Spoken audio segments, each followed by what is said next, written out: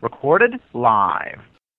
Scuba Obsessed Weekly Podcast. We talk about all things scuba diving, from cool new gear, places to dive, and scuba news.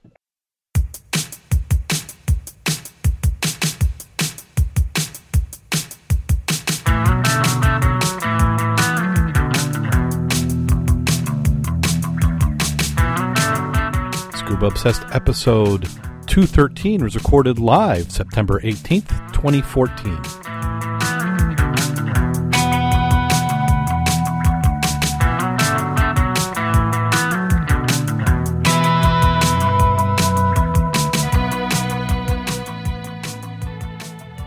Welcome back to Scuba Obsessed. I'm Darren Gilson, coming to you from the west side of Michigan, 1 pint lighter.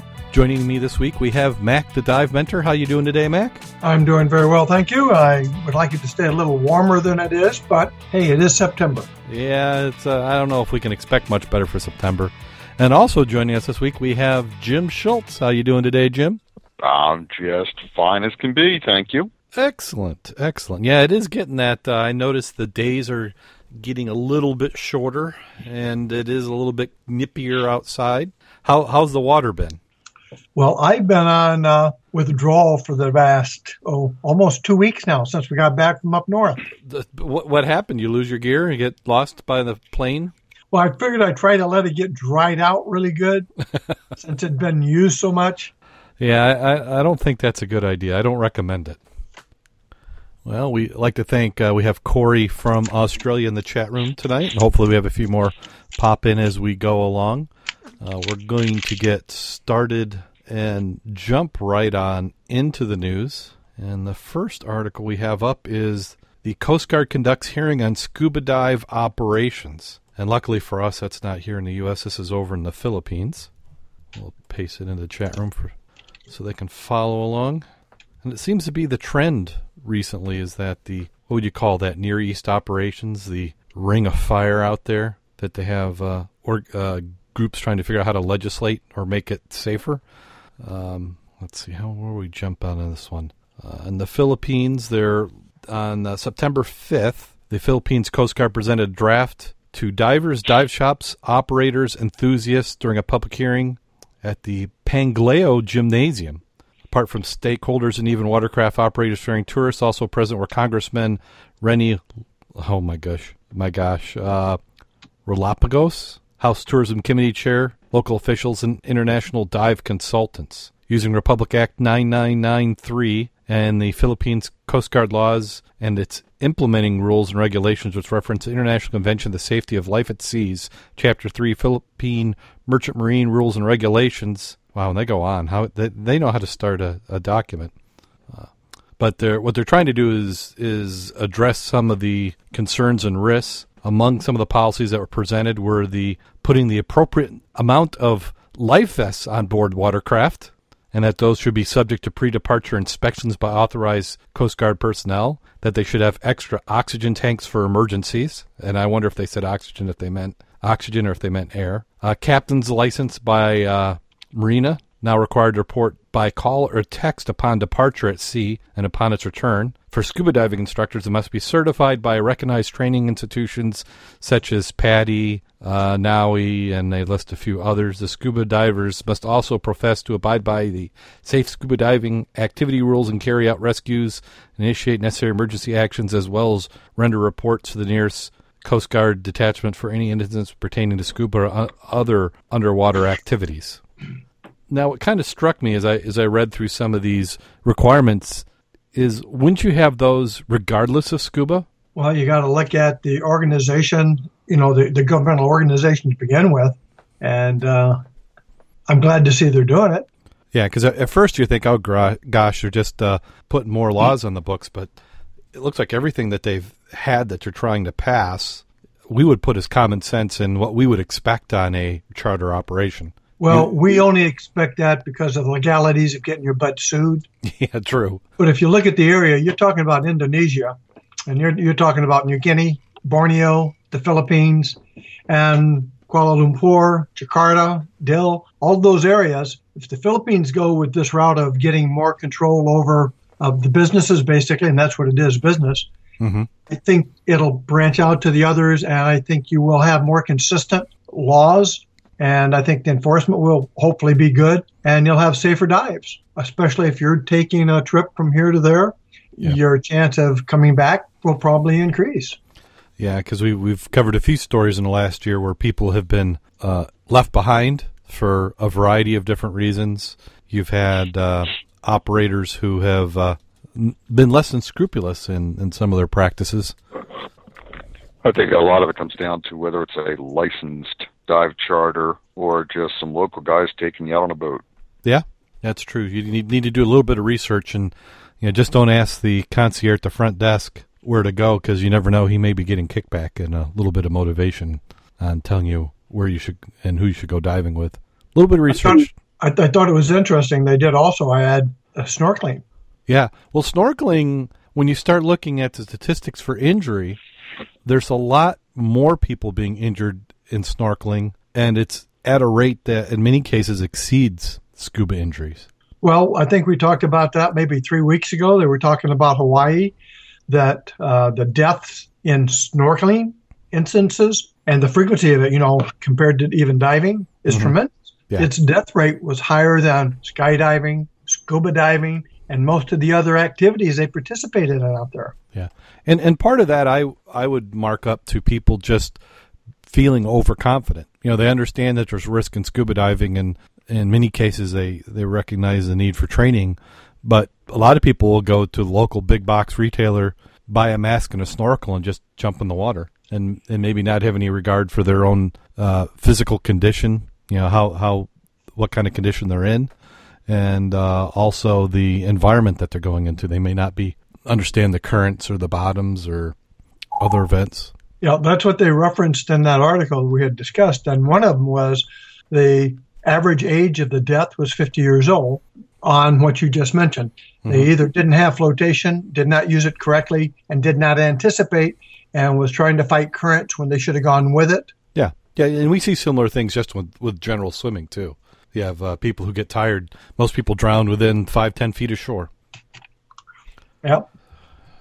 And we must be entering the Guinness World Record attempt season. I've got 2 articles this week. First one is reported by deeperblue.com. An Egyptian scuba diver is attempting to break the world record for the deepest dive on September 18th.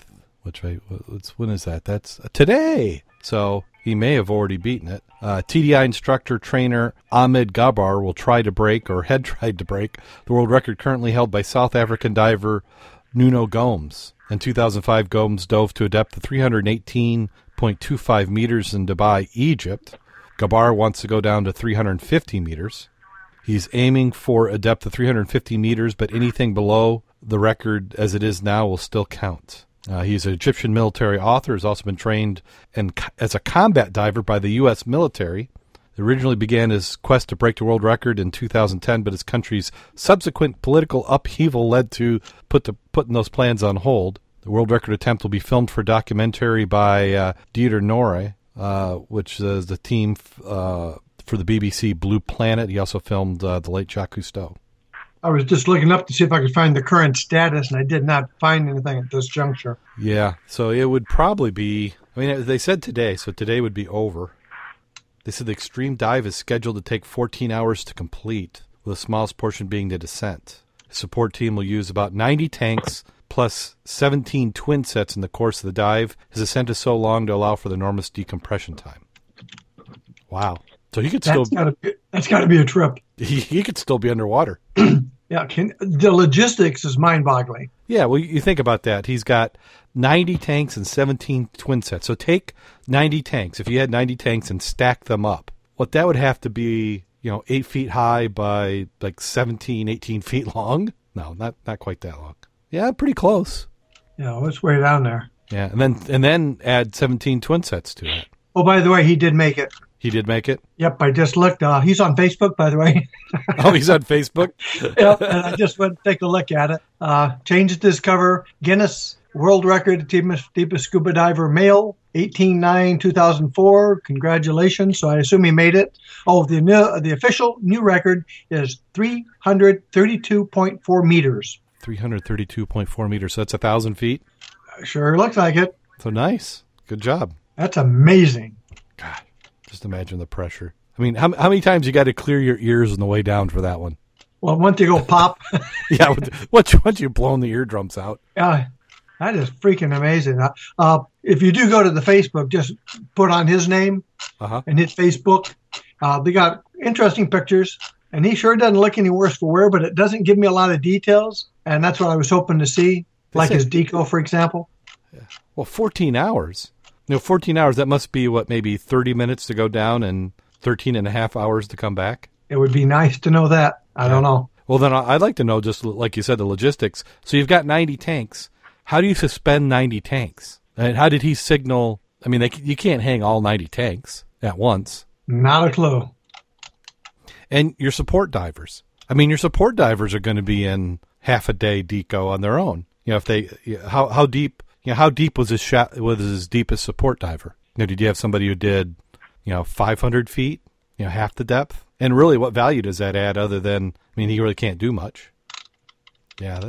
Well, they said it looks like there's going to be a documentary on it, so we'll be able to find out. Yeah, I would definitely think so. But again, check out Facebook. A lot of pictures of the different boats. He started during the daytime, came up at night, and that was in the Red Sea of Dahab, Egypt. And then Corey in the chat room, he found a link too as well. Let's see what his link is. I'll paste that to you, Max, so you've got a copy of it. Wonder what the bottom temperature was. Well, he's in Egypt, so it's a Red Sea. I don't think it's going to be all that. Well, I would think that it would have stayed at a certain temperature once you got past, 300 feet. Does it really change? I wouldn't think it would much. Well, I'm going to picture that probably anything below, 80 to 100 feet there is going to be pretty consistent. Of course, does it say where he's diving? I'm on his website now, which is H2O Dahab.com. And trying to see, it's Dahab, Egypt. So it looks like that's where the other world record was done. Must be some reason why they've picked that spot. Maybe it's clear. Maybe it's one of those places that, your safety divers can see you coming up. Wow, and they show some of the people in the logistics. Pretty nice. Yeah, very cool. Okay, then we have another one. This one is a 55-hour dive to set a underwater record. That looks so tame compared to what he just did. Yeah, it's like maybe we should have flip-flopped them. Yeah, it's like, I can go in the swimming pool or I can go 1,000 feet down. Duh. So the diver known as the Grouper is starting his 55-hour dive. Alan Sherrod is going the Atlantic Ocean with full scuba gear Thursday morning. Doesn't intend to come up the surface until Saturday afternoon. He's diving for a spot in the Guinness Book of World Record for the longest time spent underwater in open salt water. He went into the water just after 6:30 a.m. He's going to plan to surface about 1:30 p.m. on Saturday. It'll be 55 hours. He's going to be anchored to the sand 15 feet beneath the waves. He says he's looking forward. It's fun, especially out there when there's so much to see. The only time it gets bad is when you get cold. To combat the problem, he's wearing a thermal wetsuit and a special battery-powered covering that can generate heat if he needs it. He's entering the water at 6 a.m., where the team will find more than a dozen people. Spent half hour making sure everything was ready for the operation. He's in the water just near Lauderdale by the Sea Windjammer Resort, about 800 feet from shore. And they've nominated SpongeBob SquarePants as the unofficial mascot. Well, he ought to be able to do that like really easy because he holds the record of 120 hours in freshwater. Yeah, so if you can do 120 hours, this is just like a stroll. Yeah. The goal of the dive is to raise awareness for charities that will benefit from fundraisers. They include Dive Heart, which gave scuba opportunities to people with disabilities. So we'll see. So hopefully next week we'll know if he was successful or not. I wish the guy luck. Yeah. Oh, absolutely. Then we have an underwater museum. Somebody's trying to drive a little bit of tourism in their part of the world by putting artworks underwater. If they hadn't have told me that was an elephant, I don't know if I would have got that. I still don't know if I get that. It's a 1,700-pound structure elephant, and then they're planning on it serving as a platform for new coral. Now, is that just junk strapped together? It looks like it, but did you realize that that's the Egyptian city of Dahab, which is just where that The other guy is doing his deep dive. Here, while you're going down there, drop this. Of course, I don't think this is going to be in the same depth as where he was diving. Or maybe that's what an elephant looks like when you're at 1,000 feet. Yeah, everything's shrunk on him. The project is organized by iDive Tribe as community scuba divers facilitate recreational dives in Egypt and advocate the preservation of coral reefs and marine life. Over the course of 3 years, members of the tribe have submerged 3 large structures in a section of the Red Sea that lies within the Sinai Peninsula. Statues are designed to promote the creation of new coral reefs. Hundreds of open-ended steel tubes run through them to provide holes where small marine creatures may find shelter from predators. The aim of this project is to create a new dive site, provide habitat for marine life, create rich, sustainable medium for coral growth, decrease human impact on the currently present coral dive reefs. Hamid Mohammed, artist and assistant professor of fine arts at Luxor University, designed the statues, the first 2 of the series, which were encased in cement, depict likenesses of Bes, the ancient Egyptian god of joy, and Horus, the falcon god of sun. Final piece of the new underwater aquarium is a 1,700-pound elephant made of recycled metal parts. It was lowered in the seabed earlier this week, signaling completion of the project. Several marine lives are already using those statues now as permanent habitat. Soft corals have covered most of them, and the incredible discovery were patches of hard coral starting to form in many areas in the statue's body in less than 1 year. You can now visit the dive sites and check out the underwater museum for yourself. Did they say what the depth was? No, it didn't, but I'm looking at the statue of Bess. I like that one because you can tell what it is. Yeah, that one, they did a little bit of casting. Yeah. Visibility looks pretty decent. Yeah, it's respectable. I would go there. Well, maybe. It depends what's going on in that part of the world when you get the opportunity. Yeah. Wouldn't mind going, but I'd like to come back. Yeah. It was interesting that he did his attempt kind of back on the deep dive. Is it really that much better now? Don't know. Okay. And then if you're in look for a new house, one that's got a site for scuba diving, here's one over, I think that's in Ireland. It's in North Wales. Yeah, the Welsh will get upset if you call them Ireland. The home is near the village of Glyn Synagogue. Boy, they're missing a few consonants. Normally all the Welsh names have a bunch of consonants. The home is being sold in what a state agent says a magical feature of the property, extremely unique, a spectacular exposed cavern. It has a price tag of £450,000. The cave pool has been used for scuba diving with depths up to 125 feet or 38 meters. Dave Thorley has lived there with his wife for 18 years. He's allowed scuba divers to use the caverns and also been down himself. Water is crystal clear, so the visibility is fantastic. On a sunny day, the water is turquoise. He says water is naturally filtered through the caves from a spring because the temperature in the cave is so cool and consistent. They were once used for growing mushrooms. Now, apart from the occasional diver, the pools are home to trout. It's in the Wrexham County near Ploughs and Denbighshire, borders on which include stables and former slate mine workings in its 10 acres. The owner now wants to downsize and have less ground to care for, but he said and admitted that he's going to miss the caves. Now, I heard you say miss the caves, but now is that a cave or a cavern? That's a cavern. Because he says caves. Now, I don't know how deep it goes. Well, they said 125, but that didn't really reference it being the depth, of the cave or the cavern. Or just how it's been used for scuba to a depth of. Mm-hmm. Oh, that's true. So he just might be the entrance to a larger cave system. The house part looks pretty nice. Yeah, and 10 acres, that's reasonable. It's about just a little bit smaller than the property I've got here. I just, let it go natural and don't use your lawnmower. Yeah. Cut down on your upkeep. Yeah. I'll tell you how that goes. I've been break out the goats and the sheep. Yeah, well, the horses tried to do a little bit of it. I've been out with the brush choppers on my property, and I let some of it go just a little too long. I wonder why they didn't do more mushroom stuff. Maybe the market just wasn't there, or there's probably better ways. If you look now, a lot of mushrooms are done in modified greenhouses. Labor's your biggest cost in anything like that. Or also, I think a lot of them are doing the like the mines kind of workout. Now, I wonder if this is a mine, because he said that there was stables in a former slate mine workings and it's 10 acres. So I wonder if this cave was naturally occurring or if this is just a flooded portion of a slate mine. I don't know. When they slate mine, is that like open pit mining for coal? I don't know. Yeah, I don't know if they're, when they say slate, are they talking like blackboard type slate or roof slates? I don't know. I thought they were basically the same, just depends on the size and the thickness. Yeah, probably how good it is and how much work. You aim for a blackboard, but if it breaks, it becomes a shingle. Interesting. It looks like slate mines are quite common in Wales, by the way. Are they? Yeah, just here it says, in pictures, a record of disused slate mines in Wales. Well, That's also BBC. Yeah, if you had slate and you think about it, I mean, there was probably a period of several hundred years. Hardy in the 70s and just don't remember. Well, would they have called the Army Corps of Engineers in the 1870s?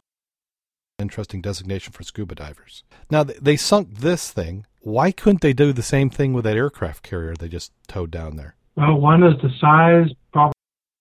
Mac, we didn't have you on last week, so why don't you fill us in on what your thoughts were of Sheboygan? That's why I just went, I was smart and went upstream. And I tried to go far enough upstream that, it would have a chance to dissipate before it got to you.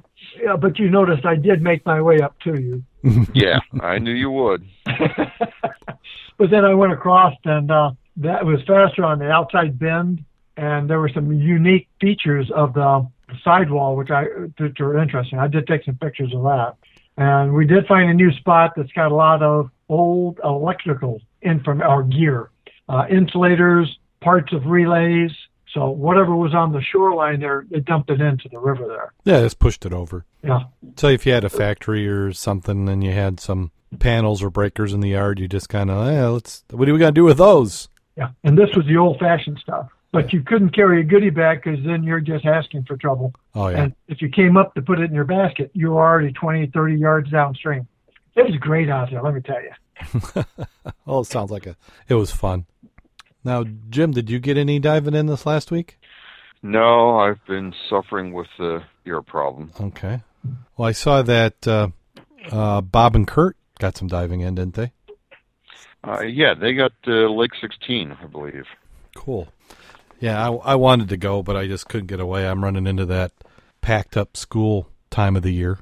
Well, the SAS dives, they ended Wednesday. They had a trash and treasure dive at Lake 16. Not Lake 16, but Gull Lake. And Richard probably won the prize for having done all the Wednesday night SAS dives. And in fact, he should get the Grand Poobah prize because he did 2 dives that were canceled. He did them anyway. You should get something for that. Yeah. Plus, he's done every dive for probably 3 years now? Well, he won the prize with, the unique shell hat 2 years ago, as I recollect. Oh, last year he wasn't diving, was he? He had 6 months of ear trouble like Jim's got right now. Yeah. Bob's had ear trouble this year. Maribeth has had ear trouble. So yeah, I'm just getting over mine. Mine's finally cleared up. And yours is not from diving the river either. No, I like to blame diving, but it did impact me. It's like you don't want to compound it. Yeah. Because I doubt diving would help it. But I did dive a few times, and I do think maybe it did. So that's my story, and I'm sticking to it. Yeah. But at the last meeting, everybody at the meeting, I think we had 17 or 18 people, other than the ladies, had been diving. That's good. Yeah, so that was a good showing there. Yep. And then while you guys were at the meeting, I was moving band props around on the football field. Better you than me, done that before. Yeah. Actually, I only had to go out and help collect flags. It's a lot more fun to work with the ladies. Well, the prop house is where the ladies will run out of, so we can claim that. And it's big. They went crazy. The band boosters, they outdid themselves. It's a 2-story house that we roll out onto the field. So it's quite an involved thing. So that's what I'll be doing tomorrow night. Get off of work, head to the school, and do that for its school's homecoming tomorrow. I don't know. The big game, though, is St. Joe Lakeshore. That's always a big game. 7,000 people every year. Everything's packed. 3 deep on the sidelines all the way around. So it'll be interesting to see who wins. Now where do they play this year? St. Joe or Lakeshore? Did you say who's going to win? No, where they play. We know who's going to win, but What do you mean you know who's going to win? It's going to be in Lakeshore. And Lakeshore is, I think, 2-1. They won 2, lost 1, and St. Joe's undefeated. I didn't think Lakeshore had lost one, did they? Oh, yes. No. Their first game they won was 2-0 in overtime. Right. And that, how many games have you ever heard of 2-0 in overtime? It was a safety. Right. They won that one. The second game they did win was field goal, 3 points at the end of the game. They won that one. And I thought they'd lost one after that. No, I think they're 3 wins and no losses. Both teams are 3-0. Yeah, didn't say that when in the paper, so that's why I thought they lost the last game. No, I think they're both teams are 3-0. Well, I think they got a chance.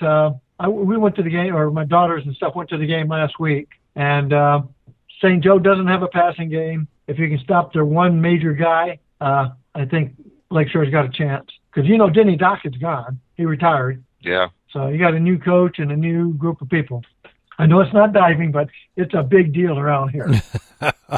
Yeah, St. Joe Lakeshore. I think just about every town's or regional area has the big rivalry, and I would have to say that's the biggest one in the area currently going on. In fact, if somebody didn't tell you where the dividing line was, you might not know where St. Joe ends and Stevensville starts. And that's probably fighting words. I'm probably sure people get upset. It's interesting. The history goes way back. Back when it started, Lakeshore or St. Joe used to kick their butt all the time. Oh, yeah. Well, the Lakeshore, couple of years when my daughters were there, they had a 17-year run. They won every game for 17 years. And from then on out, it's been 6-6 that I remember. Mm-hmm. So they're pretty equal right now. Yeah. God, what are they doing? And this has got to be real exciting for our listeners, but what are they doing to the Lakeshore High School? What are they doing? Yeah, it's like the day before school started, they ripped up every sidewalk around the building, pulled out the front entrance, and then tore up the yard, and looks like they're running gas pipe. I have no idea. I did not realize they had done that. Oh, my goodness, yeah. You go by the Lakeshore High School, there's orange barrels and police tape, or not police tape, but construction tape. So it almost looks like there's 2 different construction projects going on at the same time. Well, I know Benton Heights had something like that the other day, but that was because they had a major gas pipe leak, and they had to evacuate. I think it was almost a square mile. Yeah. Well, they were putting pipe under this in this intersection where these roads come together. It's 5 lanes. It's like you had a center turn lane and then a straight lane and then a right lane, and you have that for all directions, and they meet there at the road. And they were going across with pipe, and they spent 2 weeks, lining the pipe out, digging the holes in each side, putting in the I don't know what you call those to keep everything from backfilling in, and then pushing the pipe in and then filling it back with dirt. I look at that and it's like, can you just drive that through? I don't know, but it's going to be a good weekend for football around here. It's going to be nice and cool. Hopefully no snow and no rain. Yeah, I'm looking forward to something like that. But how many did you get down to the yard sale at Wolf's? No, I didn't. Jim, did you talk about that? No, I didn't. Don't think we did. How'd that go? Not bad. Not bad. There were 11 or 12 tables, plus probably a dozen or more tables that Wolf's had set up. People were selling fishing gear and lures. Guys had anchors and fenders, and there was a little bit of everything there. They had some good prices on vest. Yeah. When you say vests, that life vests or BCDs? Life jackets, life vests, yeah.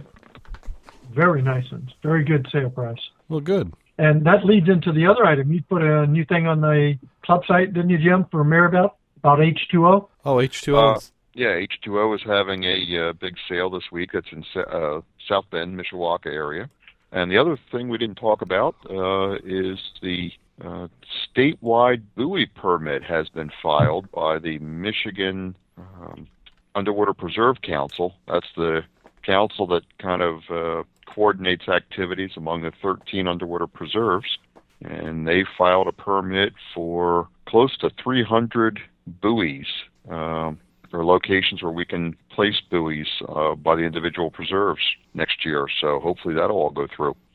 Now, do they have any details, or are there certain requirements to how those buoys have to be done, or is it every preserve fends for themselves? No, there's a set standard with concrete or metal anchors near the wreck with a subsurface buoy and then a surface buoy with a tagline off of it for mooring.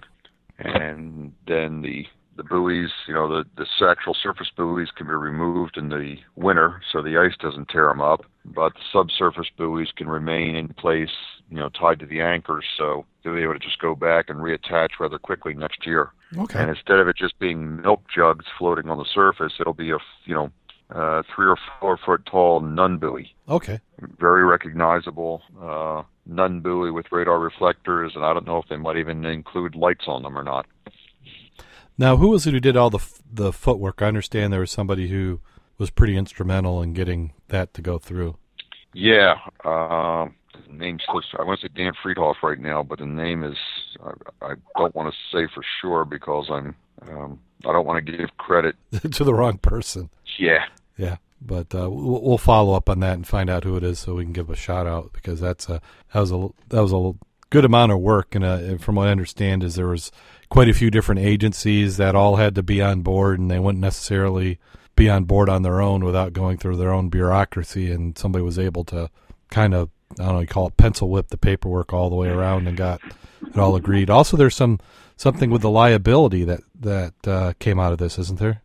Yes. With this, the permit is actually going to be in the name of the Michigan DNR, who's responsible for the wrecks.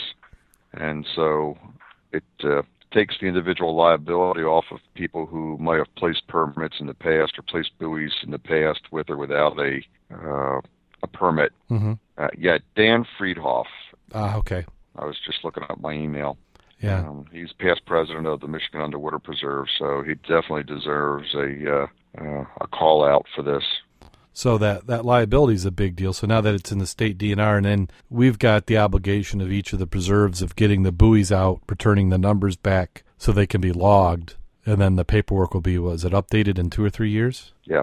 I take that back. It was Ron Bloomfield. Dan Friedhoff is the secretary. He's who sent the message out. But Ron Bloomfield, who's past president of the preserve, did all the work on this, and he's been working on this thing for years to get it all set up.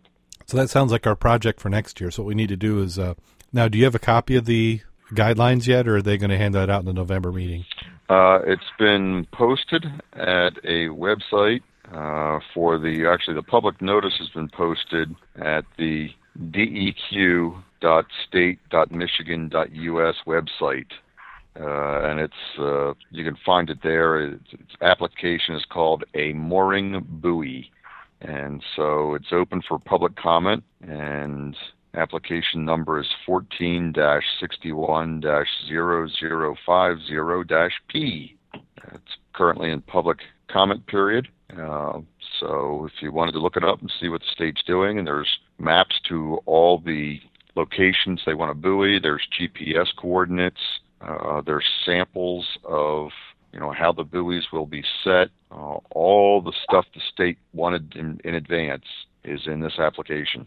Excellent. So hopefully the application will get approved, and then we can get some coastal resource management grants to purchase all the materials, and then we'll use volunteer labor to install them. Mm-hmm. And we can do some programs to raise funds. Yes. Yep. So I think this calls for a community fundraising type of program, maybe a Kickstarter or an Indiegogo related to this. That would be great. Yeah, do it just to get resources for one, and then do stretch goals for each of them, and then if you could, once you get it on a roll, you can expand it to other preserves. Yeah, buy a link of chain. Yeah. You could do it that way. You could do it as simple as buying individual links. You could buy the buoys. Now, do they have anything on sponsorships? I'm going to imagine there's probably some requirement that it can't. I don't think we can put any names. What's printed on the buoys, et cetera, will be limited. But we certainly can list our sponsors in the website and any publications we do for the program. So we'll see how this goes in the next year. That's great. And we're also looking for and trying to find an underwater archaeologist to work with us next year. We've got one person that may be around. Okay. And if we can find that underwater archaeologist, then we'll really make a hard push to get the MaxRec project, excavating MaxRec project going. Excellent. Well, that'd be... So we got to find the archaeologist first. Yeah. Oh, and then we talked about it last week. Mac, did you see that link where they have the underwater archaeology course? Wasn't a course per se. It was it was, I suppose. I went and checked the curriculum there at the university, and it's a little bit of everything. It does with the Mediterranean, and yeah, I did see it, and I saw several of you guys did sign up for it. Yeah, I would call it more of an intro to underwater archaeology. It's more of like an overview of. It's like art appreciation. Yeah, exactly. It's so you can understand what it involves and what details, but you're not going to get underwater and do anything. But I thought I'm willing to give it a shot. I mean, I don't have anything to lose. It was free. Yeah. So we'll find out how it goes, and we'll fill everybody in. Now, Jim, we've let's see, the next dive shop up on the list is Sea Aquatics from Midland, Michigan. Well, jump right in. Yep, their phone number is 989-835-6391, www.seaaquatics.com. And if you join the Southwest Michigan Underwater Preserve, you can get 2 free air fills from them. And I'm trying to load their website right now. See if I can get it to come up. Unfortunately for me right now, it's not coming up, so I don't know if I'll blame my internet on not being able to get it to show. But this time of year, like we talked about earlier show, H2O, just at H2O in Indiana, they're doing their specials. I'm sure many of your local dive shops are doing specials, so you want to get in there and see what they've got. Make an offer on something. And if you're like us, you're going to dive all year round, so there's no off season. And if there happens to be an off season for you, maybe now's the time to get your gear in to have it serviced. That way you know in the spring it's all ready for you. If you want to follow us, you can follow us on Facebook, facebook.com/Scuba Obsessed. And I'm a little light on the postings the last couple of weeks. Work's been busy. Of course, I always say that. And then at Scuba Obsessed on Twitter. I try to put my finger on why I'm so busy, and I have no idea. It just seems... You have kids. Maybe that's it. Maybe it's just the kids, but it just seems like this last year has been busy, busy, busy. I got to get the website updated. I got some other projects, dive-related, I'm doing. Well, once the snow starts to fall and you're stuck inside more, you can get more of the paperwork done. Yeah, I was brush chopping this last week, and I had the tractor out, running over trees, chopping stuff up. I've put in 2 frost-proof hydrants, replaced the old ones. After about 25 years, I guess they're time to be replaced. Surprised, yeah. Yeah. They claim that you can do all the service from above ground, but I just dug them up and put new ones in. That is one nice thing. I need to pick the next 2 years to do all the really physical projects because my son's just to that age where he's good with a shovel. Uh-huh. Much better than me doing it by myself. That smoker looked pretty good. Oh yeah, he did an amazing job in the smoker. Did he do the trailer too? Yes. Well, he bought the trailer, but he pretty much took it apart. He shortened it. He added and reinforced the frame. So he put as much steel into that trailer that you would have used to build a trailer. It has a torsion axle on it, but it's a big smoker. It's for sale. He decides he wants to sell it and use the money to build other things. So I don't have a price yet, but it's a big smoker. I'll have to find out the full volume of it, but it's more than, I don't know. It's got 2 big doors on it. Each door is about 4 foot. But we did jerky last night. I put some beef jerky in there. I marinated. My daughter, just now during the program, she left to go to the Smoky Mountains for her math and science center trip this fall, and she wanted some beef jerky. So we marinated, cut up beef jerky, and we smoked it. And I was reading, they said 6 hours at about 140 degrees. I got it all ready. We went to the Boy Scout meeting, came back it had been in about a total of 4 hours, and we had charcoal. It had turned, some of the thicker pieces were still good.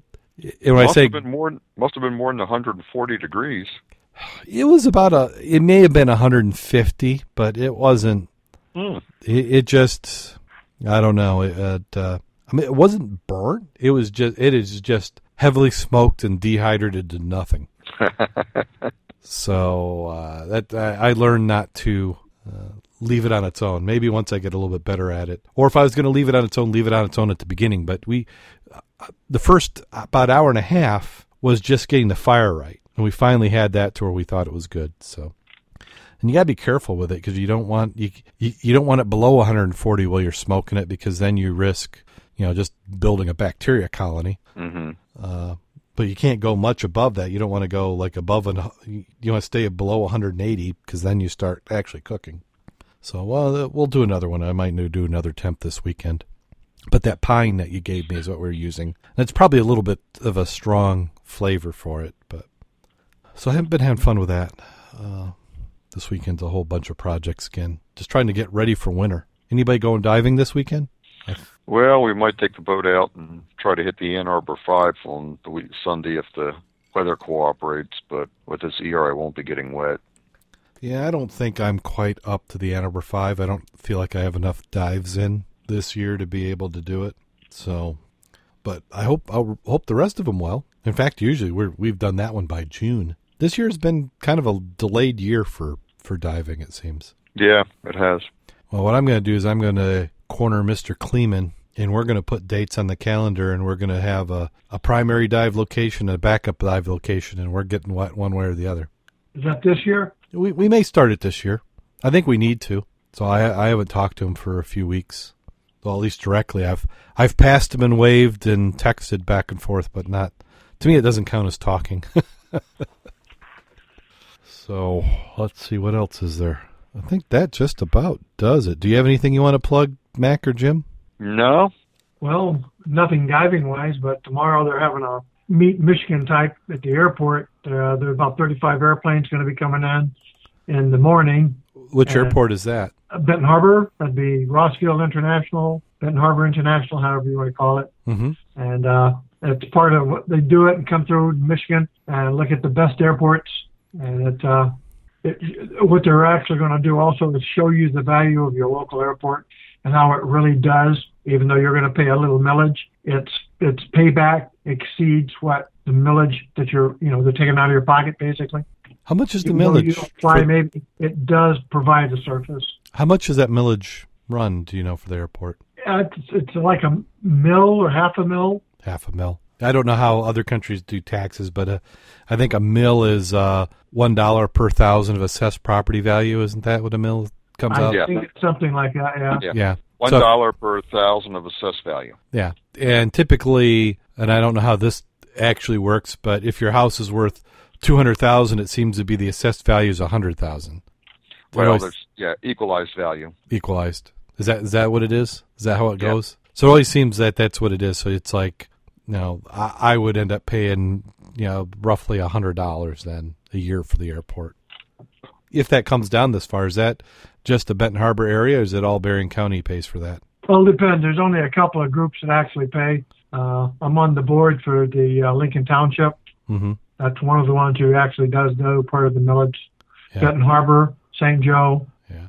There's 6 different ones. Yeah, I'm going to guess that our area, if there was one, because you've got the Benton Harbor Airport, you've got one in Niles. Now Andrews is a private, isn't it? Right, that's a school thing. Yeah. Yeah, that's part of their aviation program. Yeah, they've been wanting to expand that, but I don't think they can get it approved. They act like they can eminent domain the fairgrounds, and the fairgrounds is not too happy about it. Hadn't heard about that. Yeah, they wanted a new runway or something, and they wanted, because they kind of bound off by the bypass when that went in. Yeah. So that limits them that way. So about the only other way they can go is the fairgrounds, and the fairgrounds kind of feels that they should be able to eminent domain the airport. So it could be an interesting battle there. Well, I don't think a school can do that. Yeah, no, I don't think they can. Well, you say they can't, but it's all politics. It's all whoever has the most push and whatever. I don't think that the airport is of critical value in Andrews for education. It's more for their missionary work. It's a training site for a lot of missionary pilots. Yeah, they're able to, while they're at school, get their pilot's license. So when they're in Africa or in South America, they're able to fly from one church to another. Yeah, basically, when you finish your aviation program there, you've got your bachelor's. You also have your CFI 1, CFI 2, your commercial, and your instrumentation rating. Okay. So what kind of planes are they going to be able to see at Benton Harbor if somebody shows up? Most of them are going to be single engines. I think there'll be a couple of twins, but they're basically, small, like 150s, some tail draggers, like 140s. You'll have some 172s, 180s, 182s. They'll probably have, beach. Mm-hmm. It'll basically be a small aircraft. Now, does Whirlpool keep their airplanes at the airport there? Oh, yeah. They have their monster hangars. That's why they took down a whole section of the old T hangars and made another humongous hangar. And that's partially the reason, not just all of it, but we had the runway expansion program. Right.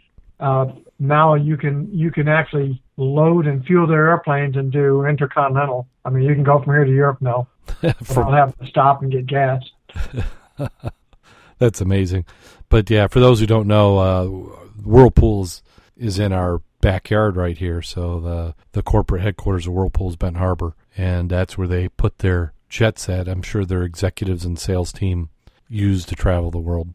Yeah, they support that airport. I mean, without their support, it would be very hard to maintain the facilities we have. Well, and that goes the other way. You can't expect a corporation with the profile of a Whirlpool to be in an area without an airport. That is correct. So that's when you're paying that millage. That's what you're doing is you're paying for them to stay in the area and pay taxes. So it comes around. You're not just throwing dollars away. Yeah. It's the same thing with your ports when you pay to have them dredged, which is paid by the loads that go in. But if you want these services, they don't come free. Somebody's got to pony up for them. Okay, well, are we to that time of the show? Yes, we are. Okay, well, I found one. It took me a little bit, and we'll see. I think this one qualifies. You ready, Jim? I'm ready. Okay, here we go. Lester, the scuba diver, is struggling through a bus station with two huge, obviously heavy suitcases when a stranger walks up to him and asks, "Do you have the time?" Lester sighs, puts down his suitcases, and glances at his wrists. "It's 5:45, he says. "Hey, that's a pretty fancy watch," exclaims the stranger. Lester brightens a little bit. "It's a dive computer and a watch. Check this out." And he shows him the time zone display, not just for every time zone in the world, but for the 86 largest cities in the world. He hits a few buttons, and from somewhere a voice says, "The time is 11 till 6, in a very Western Texas accent. A few more buttons, and the same voice says something in Japanese. Lester continues, "I've put in regional accents for each city. The display is unbelievable high quality. The voice is simply astounding." The stranger dumbstruck with admiration. "That's not all," says Lester. He pushes a few more buttons, and a tiny but high-resolution map of New York City appears on display. Flashing dots show the locations of satellite positioning, explained Lester. "View recede 10, it says, and the display changes to show New York State.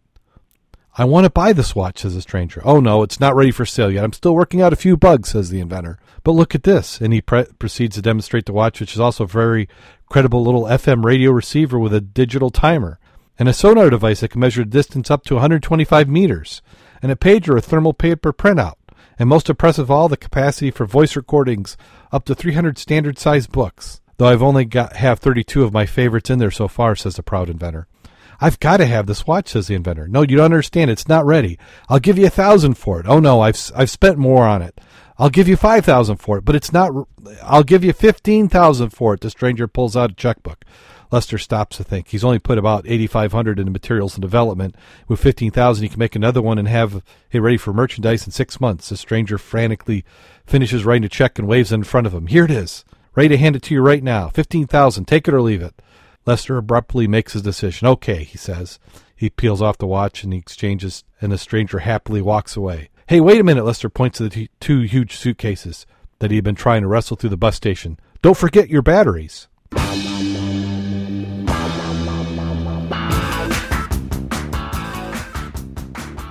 We need that little audio that groans. Yeah, we keep promising to add that, so we'll have to put that in. Oh. That's pretty close. Yeah, that's about what it would be. Okay. So until next time, go out there and get wet. And stay safe. And don't forget your batteries.